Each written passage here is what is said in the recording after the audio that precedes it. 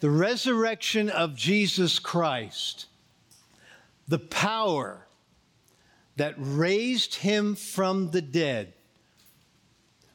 We see it over and over in Scripture, and the original word in the Greek is dunamos. It's the word that we get our word dynamite from. This explosive power that raised Christ from the dead is the very same power at work in your life and in my life. Paul writes this so clearly. In this series, we are focusing specifically on the life of the Apostle Paul. What are you thinking? What am I thinking? And we're just looking at the Apostle Paul, because one of the things that I see with Paul is that when he came and he met Christ, God took him just the way he was, but took him through a process of transforming his mind. And Paul, when he was in jail, and we'll read some of the letters that he wrote this morning, at that point had a transformed mind. It is the very process the Creator of the universe wants to do in your life and in my life. My plan was to do 4 weeks, and somewhere just in the middle or just past the middle, I wanted to do one more week on this, and I knew it. And that's what I want to focus on this morning. And I actually want us to stop, and I want to go through real quickly the last 4 weeks, and then just take it a bit further. And then you'll notice that the topic is thinking again. And I'll put a nail through that piece of paper at the end of the message. Week 1, your life is always moving in the direction of your strongest thoughts. Your life and my life is always moving in the direction of our strongest thoughts. We looked at 2 Corinthians chapter 10, where Paul's writing to the church in Corinth. And he starts off by talking about strongholds, and then he moves on and he says, we demolish arguments and every pretension, every argument or thought. We demolish those that sets itself up against the knowledge of God. And we take captive every thought and we make it obedient to God's word. In other words, no matter what the thought or the subject is, we look at it and we say, well, wait a minute, how does that stand in light of what God says? Because what comes into your mind comes out in your life. It's the reality for all of us. Paul recognized this. Paul said the battle is either won or it is lost in the mind before it ever comes out in your life. So one question I would ask is, are you satisfied with your thoughts? Are you satisfied with where your thoughts are taking you? Are your thoughts good for your marriage? Are your thoughts good for your finances? Are your thoughts good in terms of being a good steward of your time? Are your thoughts taking you places that are positive with your job? Because Scripture tells us to honor God by the way we work at our job. See, we're working off the premise and the truth that God has a specific plan, purpose, and will for every one of our lives. Only the Creator of the universe could do that. Only the Creator of the universe could, on an individual level, with every single one of us, have a specific plan, purpose, and will for our lives. This is God. He created everything. He knows everything. He can do everything all at the same time. And this God loves you and loves me and has a plan, a purpose, and a will for each of our lives. First week, I talked about identifying the number one stronghold that is holding you back. What is it? For most of us, immediately it comes to mind. We know what we are struggling with. We know what deep down inside is an issue for us, and we just keep grappling with it. What is holding you back? Our mind. We were created in God's image. Our mind is brilliant. Scientists tell us that most of us don't even scratch the surface in using most of our mind. I walk through Walmart and look at the way some people dress, and I'm totally convinced of that. Our mind, when we think a thought, our mind actually creates a neural pathway that makes it easier for us to think that thought again. So the more we think the same thoughts, the easier it becomes. Now, if you're thinking good things, that is a really good thing. But if you're thinking bad things, that's a problem. Because that's just building up. And some of us, we're facing difficult times in life, or we're going through life and we're struggling with the way we think. It's just too hard, we're thinking. Or I'm not good enough because someone back somewhere told us that. Or I'm not really lovable. Or I'm always going to have debt. Bad thoughts. And when bad thoughts, and we focus on them and they reach our heart, they actually become strongholds in our lives. And that's what Paul was talking. He's pointing to strongholds, things that are dominating us in any given area, something that we're not able to shake. Paul says we demolish strongholds. And the word that he uses is that same Greek word, dunamos. We demolish the same power that raised Christ from the dead. That's the power. So in other words, it works. In other words, it's effective. In other words, if we apply it, it will do the job. And then on that first week, I said, name the truth. Write it down. Name the truth that demolishes that stronghold.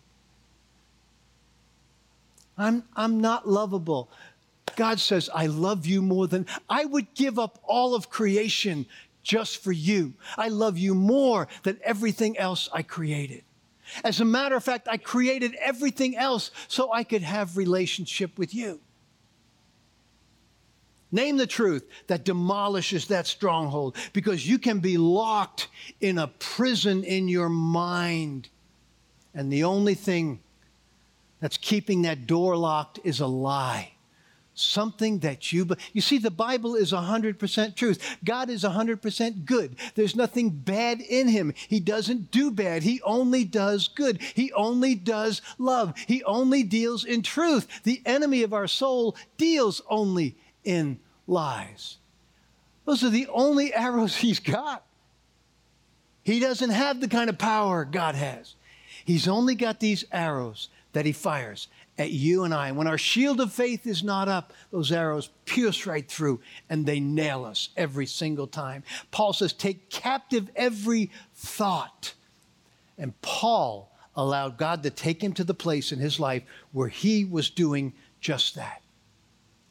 Paul says, meditate. When we meditate on good thoughts, that neural path just allows, it makes it easier and easier, and that's how we grow.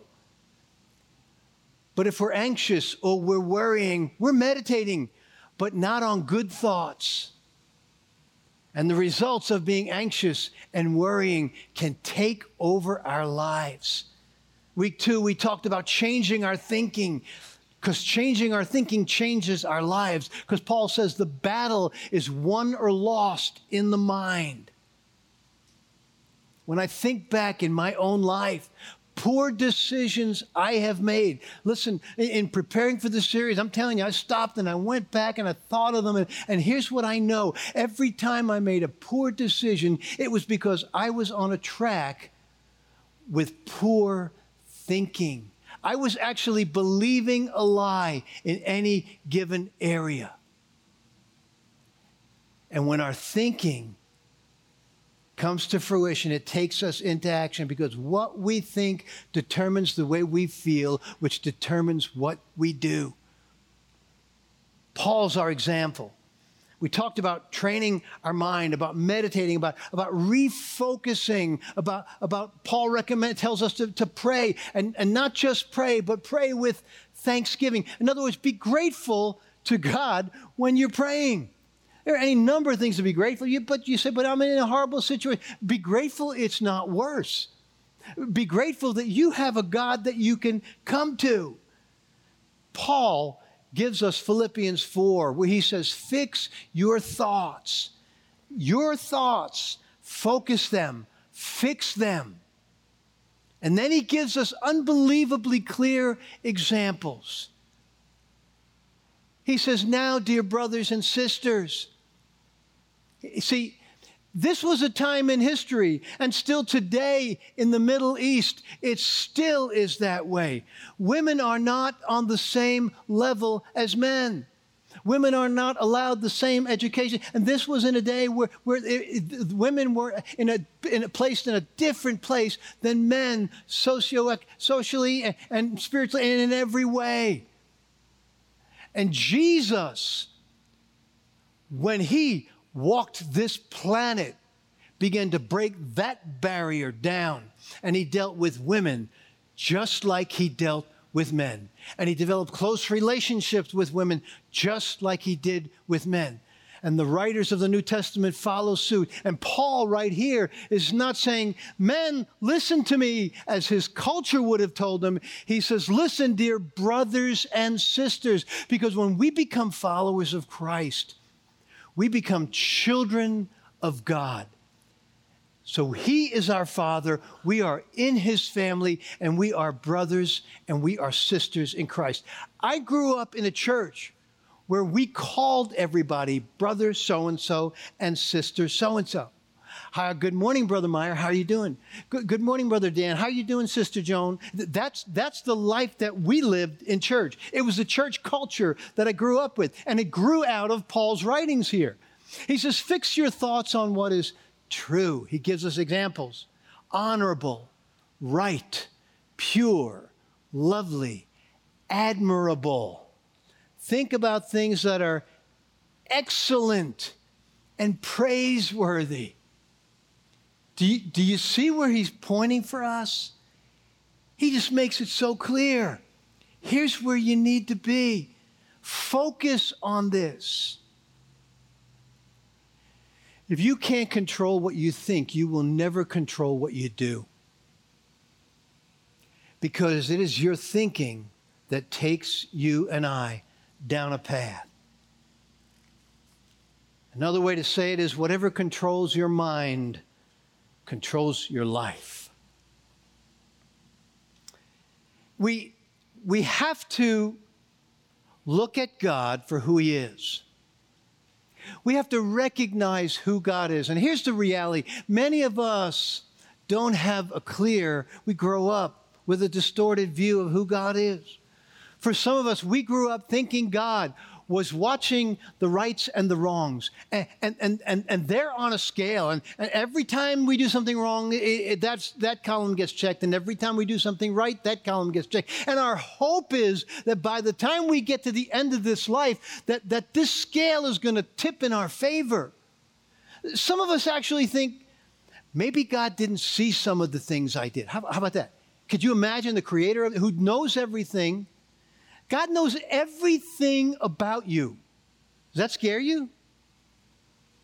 His mercy and his grace and his love sees you when you're his child. He sees you through the blood of Jesus Christ. In other words, he sees you as spotless because of the work that Christ did on the cross. The creator of the universe. See, a flawed view of God equals a flawed life. It's so important that we have a clear perspective of who God is, that our thinking is foundationally on who God is. He's a loving, caring God. When Jesus came to earth, and just before he went into ministry, John the Baptist met him at the Sea of Galilee. Jesus stepped into the water. John baptized. We're going to have baptism on the 20th.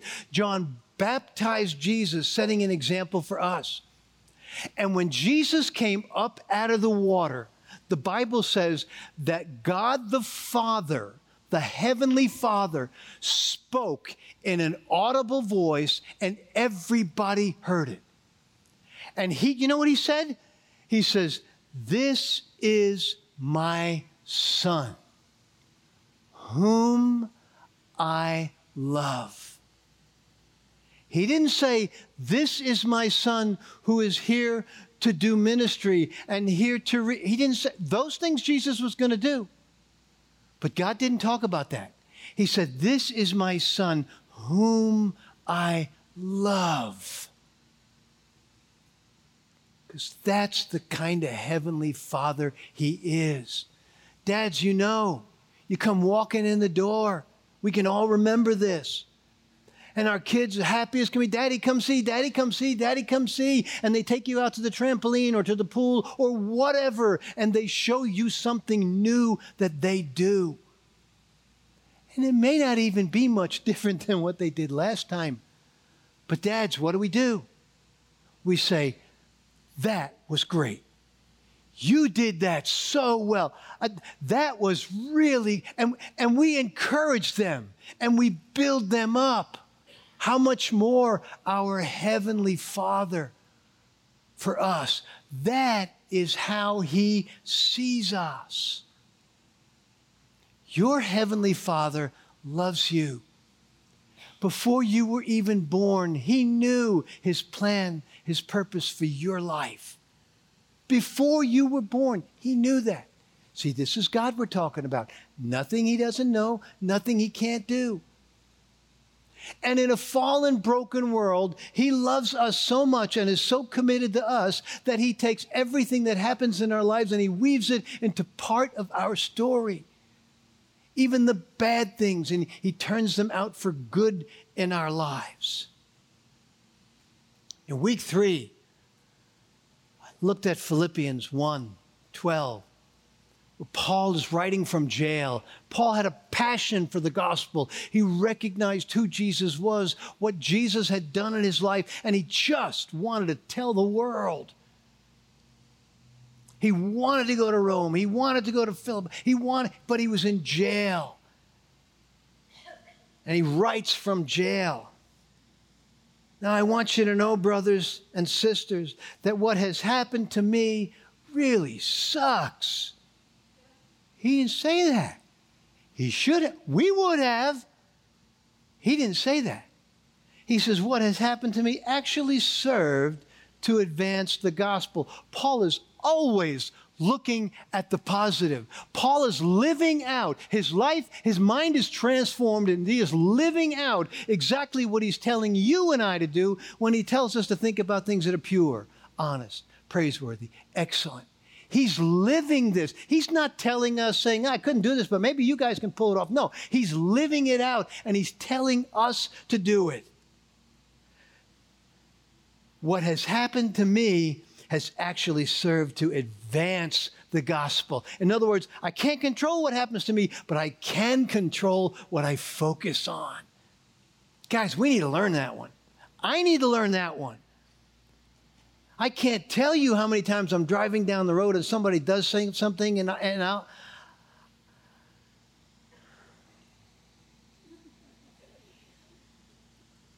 attach a name to them.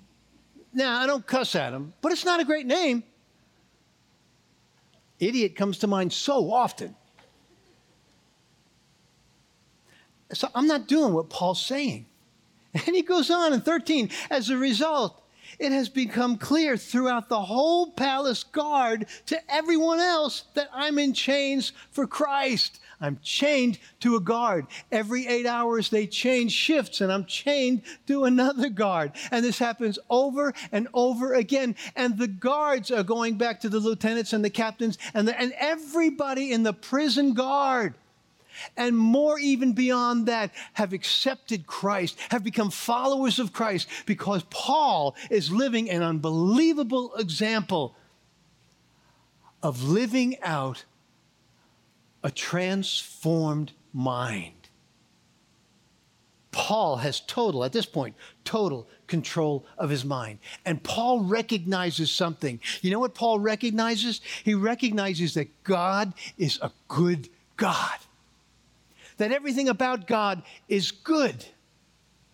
And the Bible says God is love. He's a good God who loves. That's all he does. Somehow, some of us grow up thinking God hates us, or he's constantly judging us, and we have all kinds of ideas. And I was privileged to have a great dad. Some of us grew up, maybe your dad wasn't so great. And the image of your dad has begun to shape what you think of your heavenly Father. Paul says you need to take that thought captive. Shavian last week went to Ephesians 1:18. God is a good God. He's omnipresent. He's omnipotent. He's everywhere all the time. He has nobody could have, he's got all power. All power. Paul writes, I pray that the eyes of your heart may be enlightened. He doesn't say, I pray that you get this clear in your thinking. He takes it beyond that. He says, I pray that you get this clear in your thinking, but it goes beyond that. It goes all the way to your heart. Through Scripture, when God is pursuing people, and when he pursues you and I, one of the things I notice is God pursues our heart. Because when he gets our heart, here's the reality, church. When God gets your heart, he knows that everything else is going to come along with it. Even your wallet. He knows when he gets our heart. Paul says, I pray that the eyes of your heart may be enlightened in order that you may know the hope to which he has called you, the riches of his glorious inheritance in his holy people. God calls you his holy people. This same God who said about his son Jesus, I love him, says about you and I love you. My son came, paid the price for your sin, because I was pursuing you. So that you may know the hope to which he has called you, the riches of his glorious inheritance in his holy people.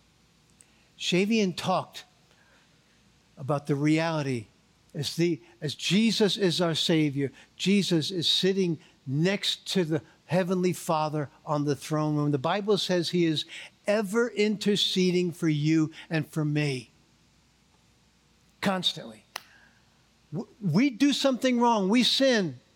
See, even though we become followers of Christ and we accept Christ as our Savior, I hate to break the news to you, but you still sin, and I still sin. Calling somebody an idiot when I'm driving behind, that's really sinning, okay? We still do things that are wrong. But Jesus is sitting next to God the Father, ever interceding, the Bible says, for his children. That's us. Then Shavian gave us a quote. Look at this quote from Einstein. Einstein said, you can't solve your problems at the same level of thinking you were when you created them. Because it was your thinking that created the problem. So obviously, you need to come to a higher level of thinking so you can solve problems. Paul says the same thing in a different way. Be transformed by the renewing of your mind. Because when your thinking is changed, you're just going to be at a whole other level. Paul just digs in on this. And then I just kind of want to make two closing thoughts. See, God changes our lives as we allow him to change our thinking. He changes our lives first by changing our thinking. Paul, when he writes to the Romans in Romans 12:2, he says, don't be conformed any longer to the patterns of this world, but be transformed by the renewing of your mind. In other words, don't let the world around you choose the path and the directions of your life. Let your heavenly Father do it. And what he's going to do first, through his word, through his Holy Spirit, through his family, is he's going to change your thinking, because changing your thinking will change your life. Because the way we think determines the way we feel, which determines what we do. And it's so easy to look at these 5 weeks and step away and think, this is just too big. I'll never be able to change my thinking. I don't think I can pull this off. Or maybe you're facing a difficult time in your life and it's just too big. I have to point back again to Scripture. See, we think in terms of a month or a week or years. When I open up Scripture, you know what God says to you and I? Planning is good. Do planning. Do all that. Do all the stuff you need to do. But when you're following me, Jesus said, let's keep this simple. Let's keep it one day at a time. Don't worry about tomorrow. Tomorrow is going to have enough worries for itself, the Bible says. One day at a time. Don't take on all that. No. One day, not 1 month, 1 week, no, one day at a time. Because he promises his strength for today. He promises his Holy Spirit for the day.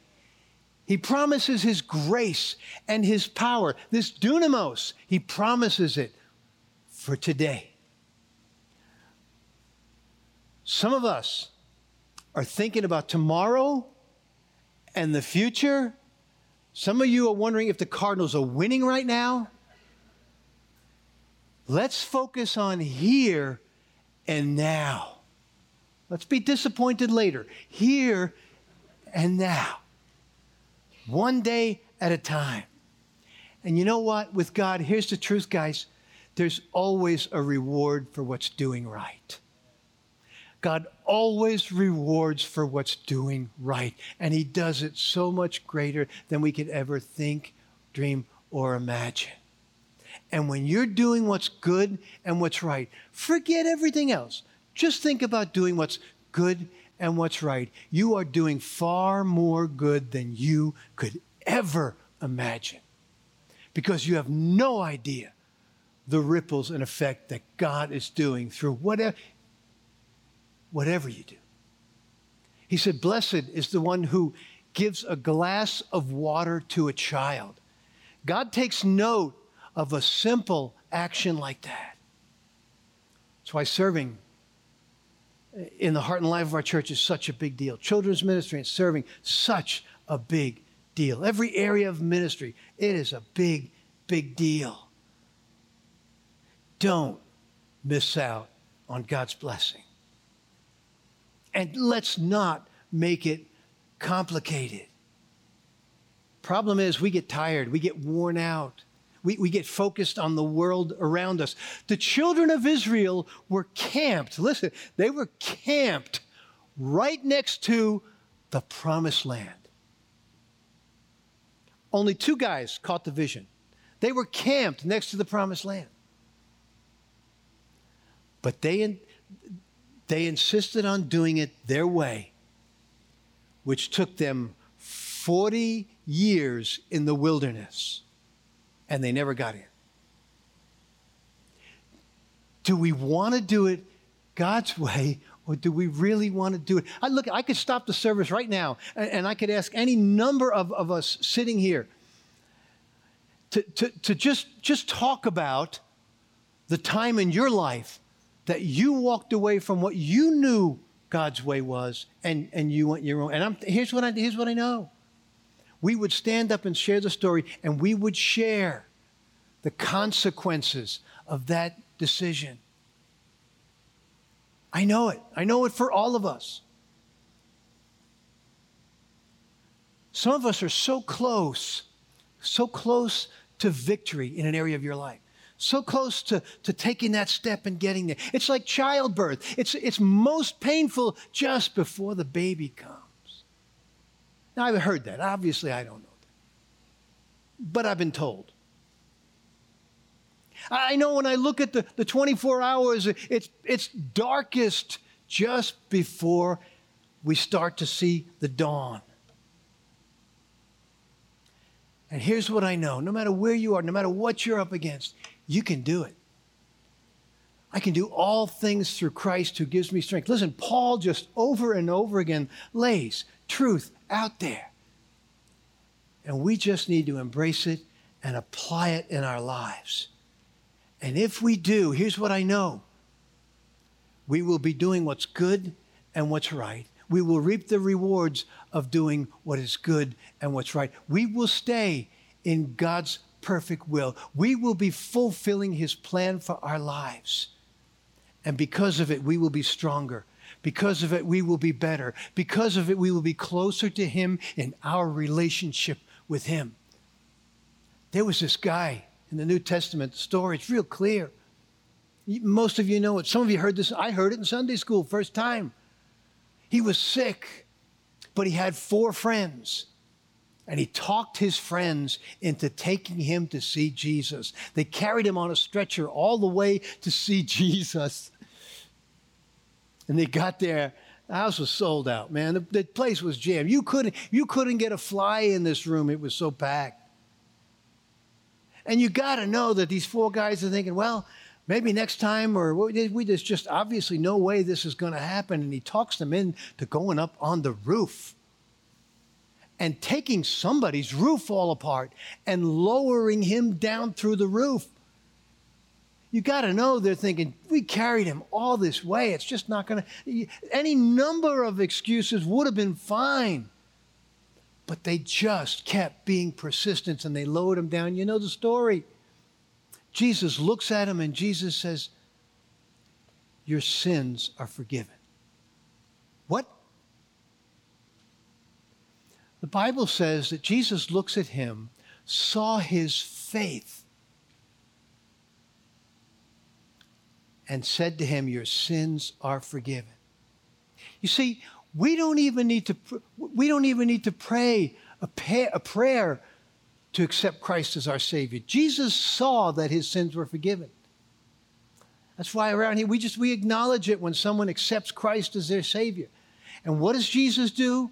He doesn't even deal with the physical. He goes right through the mind to the spiritual, and he says to him, your sins are forgiven. He goes to the most important thing first, and he goes through the mind, and he gives him real clarity on what's going on here, and then he heals the body. Paul is a great example of this. For some of us, dealing with things in our lives, you are too close to give up on your finances. You are too close. You've come too far to give up on a godly relationship. You're too close. God's going to bring the guy into your life, girls. God's going to bring the girl into your life. He's going to do it. You're too close to give up on getting that job. You're too close to give up on that degree. Because I can do all things, Paul said, through Christ who strengthens me. God changes our lives when we allow him to change our thinking. The reality is we live in a world where the constant thing that we do see is change. It's just the reality of our lives. And it seems like sometimes they're changing things without even asking us about changing the rules. We used to have to go find things and find people. If we wanted a book, we'd have to go to a bookstore. If we wanted to meet with someone and talk with them, we'd have to arrange a meeting place and go meet with them. Now, things and people come to us. It's a totally different world. It has changed, and that's good and that's bad. Some of us here remember When you wanted to watch a movie at home, you had to get in your car and drive to a store to get a movie to bring it home so you could watch it at home. How many of you remember this? And that was if they had it. They might have, if it's a new movie, they probably were already going to be out of it. And you had to bring it home and put it in the machine, and you watched the movie. But after the movie, you had to rewind the movie. And then you had to drive it and bring it back to the store. And if you didn't do that in the right amount of time, they charged you more money because you kept it longer than you were supposed. And if you didn't rewind it, they charged you even more money because you didn't rewind it. And yet we live in this changing world. As a matter of fact, years and years and years ago, it was diagrams that were carved on, when people communicated through diagrams. And then we progressed and we used words. We put letters together, made words, and we communicated. And then time marched on, and telephone. We could talk to somebody else on the other side of the neighborhood, or on the other side of the nation, or on the other side of the world, because talking to someone was so important to us. And then the cell phone. We didn't even have to be in a house or a building or a phone booth. See, phone booths were these little things that they made where people got... And we could be anywhere and talk to anybody. But we think we know where we want to go. We don't know where we want to go, because after this, now we don't want to talk to some people. We just want to go back to words. And for some of us, it's simpler than that. We actually want to go all the way back to just drawing pictures again. In a world of change, there's just one thing that I want to drop on us. And that is, I want us to think about telling someone else about Jesus. I want us to just think about that as a closing thought, and as we leave here. And listen, we've spent 5 weeks on our changing our thinking, and we need to not let off the gas on that. We need to press that on through in our lives and never ease up on it, and go through the process that Paul. But I want us to think again, because Jesus, his final words, in Acts chapter 1, verse 8, he says, "You will be my witnesses. You will be my witnesses in Jerusalem." In other words, in our city, you'll be my witnesses. And in Judea and Samaria, the next cities over, and the whole region around us, you will be my witnesses. And then he says something that could not have even happened in their day. To the ends of the earth. That meant he was talking down through history and including you and I in this very process. And the Bible says right after he spoke those words, he was taken up right before their very eyes into the clouds. The very last thing he said, and Luke writes this down in Acts, "You will be my witnesses." So while we're progressing and while we're living and thinking, let's also think about, I gave you 3 spaces. Some of us could fill in 10. Some of us probably can only come up with 1. But write somebody's name in those slots that you know you need to be a witness to, that you know it would be great if you invite her to sisterhood, or if you invite them to church on any given Sunday. A great opportunity between now and all the way through the Christmas season. Stand with me this morning. And let me just challenge you real quickly before we close. Our band's coming up. We're going to do a song together. We're going to worship the Lord, and we'll all kind of meet in the cafe and find out how the Cardinals are doing. But here's what I want to say. God sent his Son, this loving Heavenly Father, sent his Son, who willingly gave up his life. He let them nail him to a cross. They put him in a grave. He died. The Bible says on the 3rd day he rose from the dead. The Son of God rose from the dead. It was the resurrection that changed everything. the resurrection of Jesus Christ changed everything. There isn't a religion on the planet that has done what Jesus did. And maybe you've never accepted him as your Savior. I just want to give you that opportunity this morning. And it's as simple as believing that Jesus is the Son of God, that he came, he let them crucify him, they put him in a grave, he rose on the third day, and I accept that, I believe that, and I accept him as my Savior. With every head bowed, every eye closed, maybe you've never done that, and you would like to do that. I'd love to give you that opportunity. And it's as simple as believing that. And just for my sake, would you just slip up your hand saying, I want to do that, and put it right back down this morning? Yes. Yes, yes, yes, yes. Father, thank you for these hands that went up this morning, recognizing who you are. Now they're spiritually alive because of accepting you as their Savior. They're part of our family that you're creating that will live forever. And not only that, Father, but they together in our family will grow by the work that you're doing, like the work that you did in Paul in their lives and in our lives. Thank you, Father, so much. Bless those who raised their hands. Bless our church family as we worship you this morning, even in this next song. And we praise you. In your name we pray. Everyone said, Amen.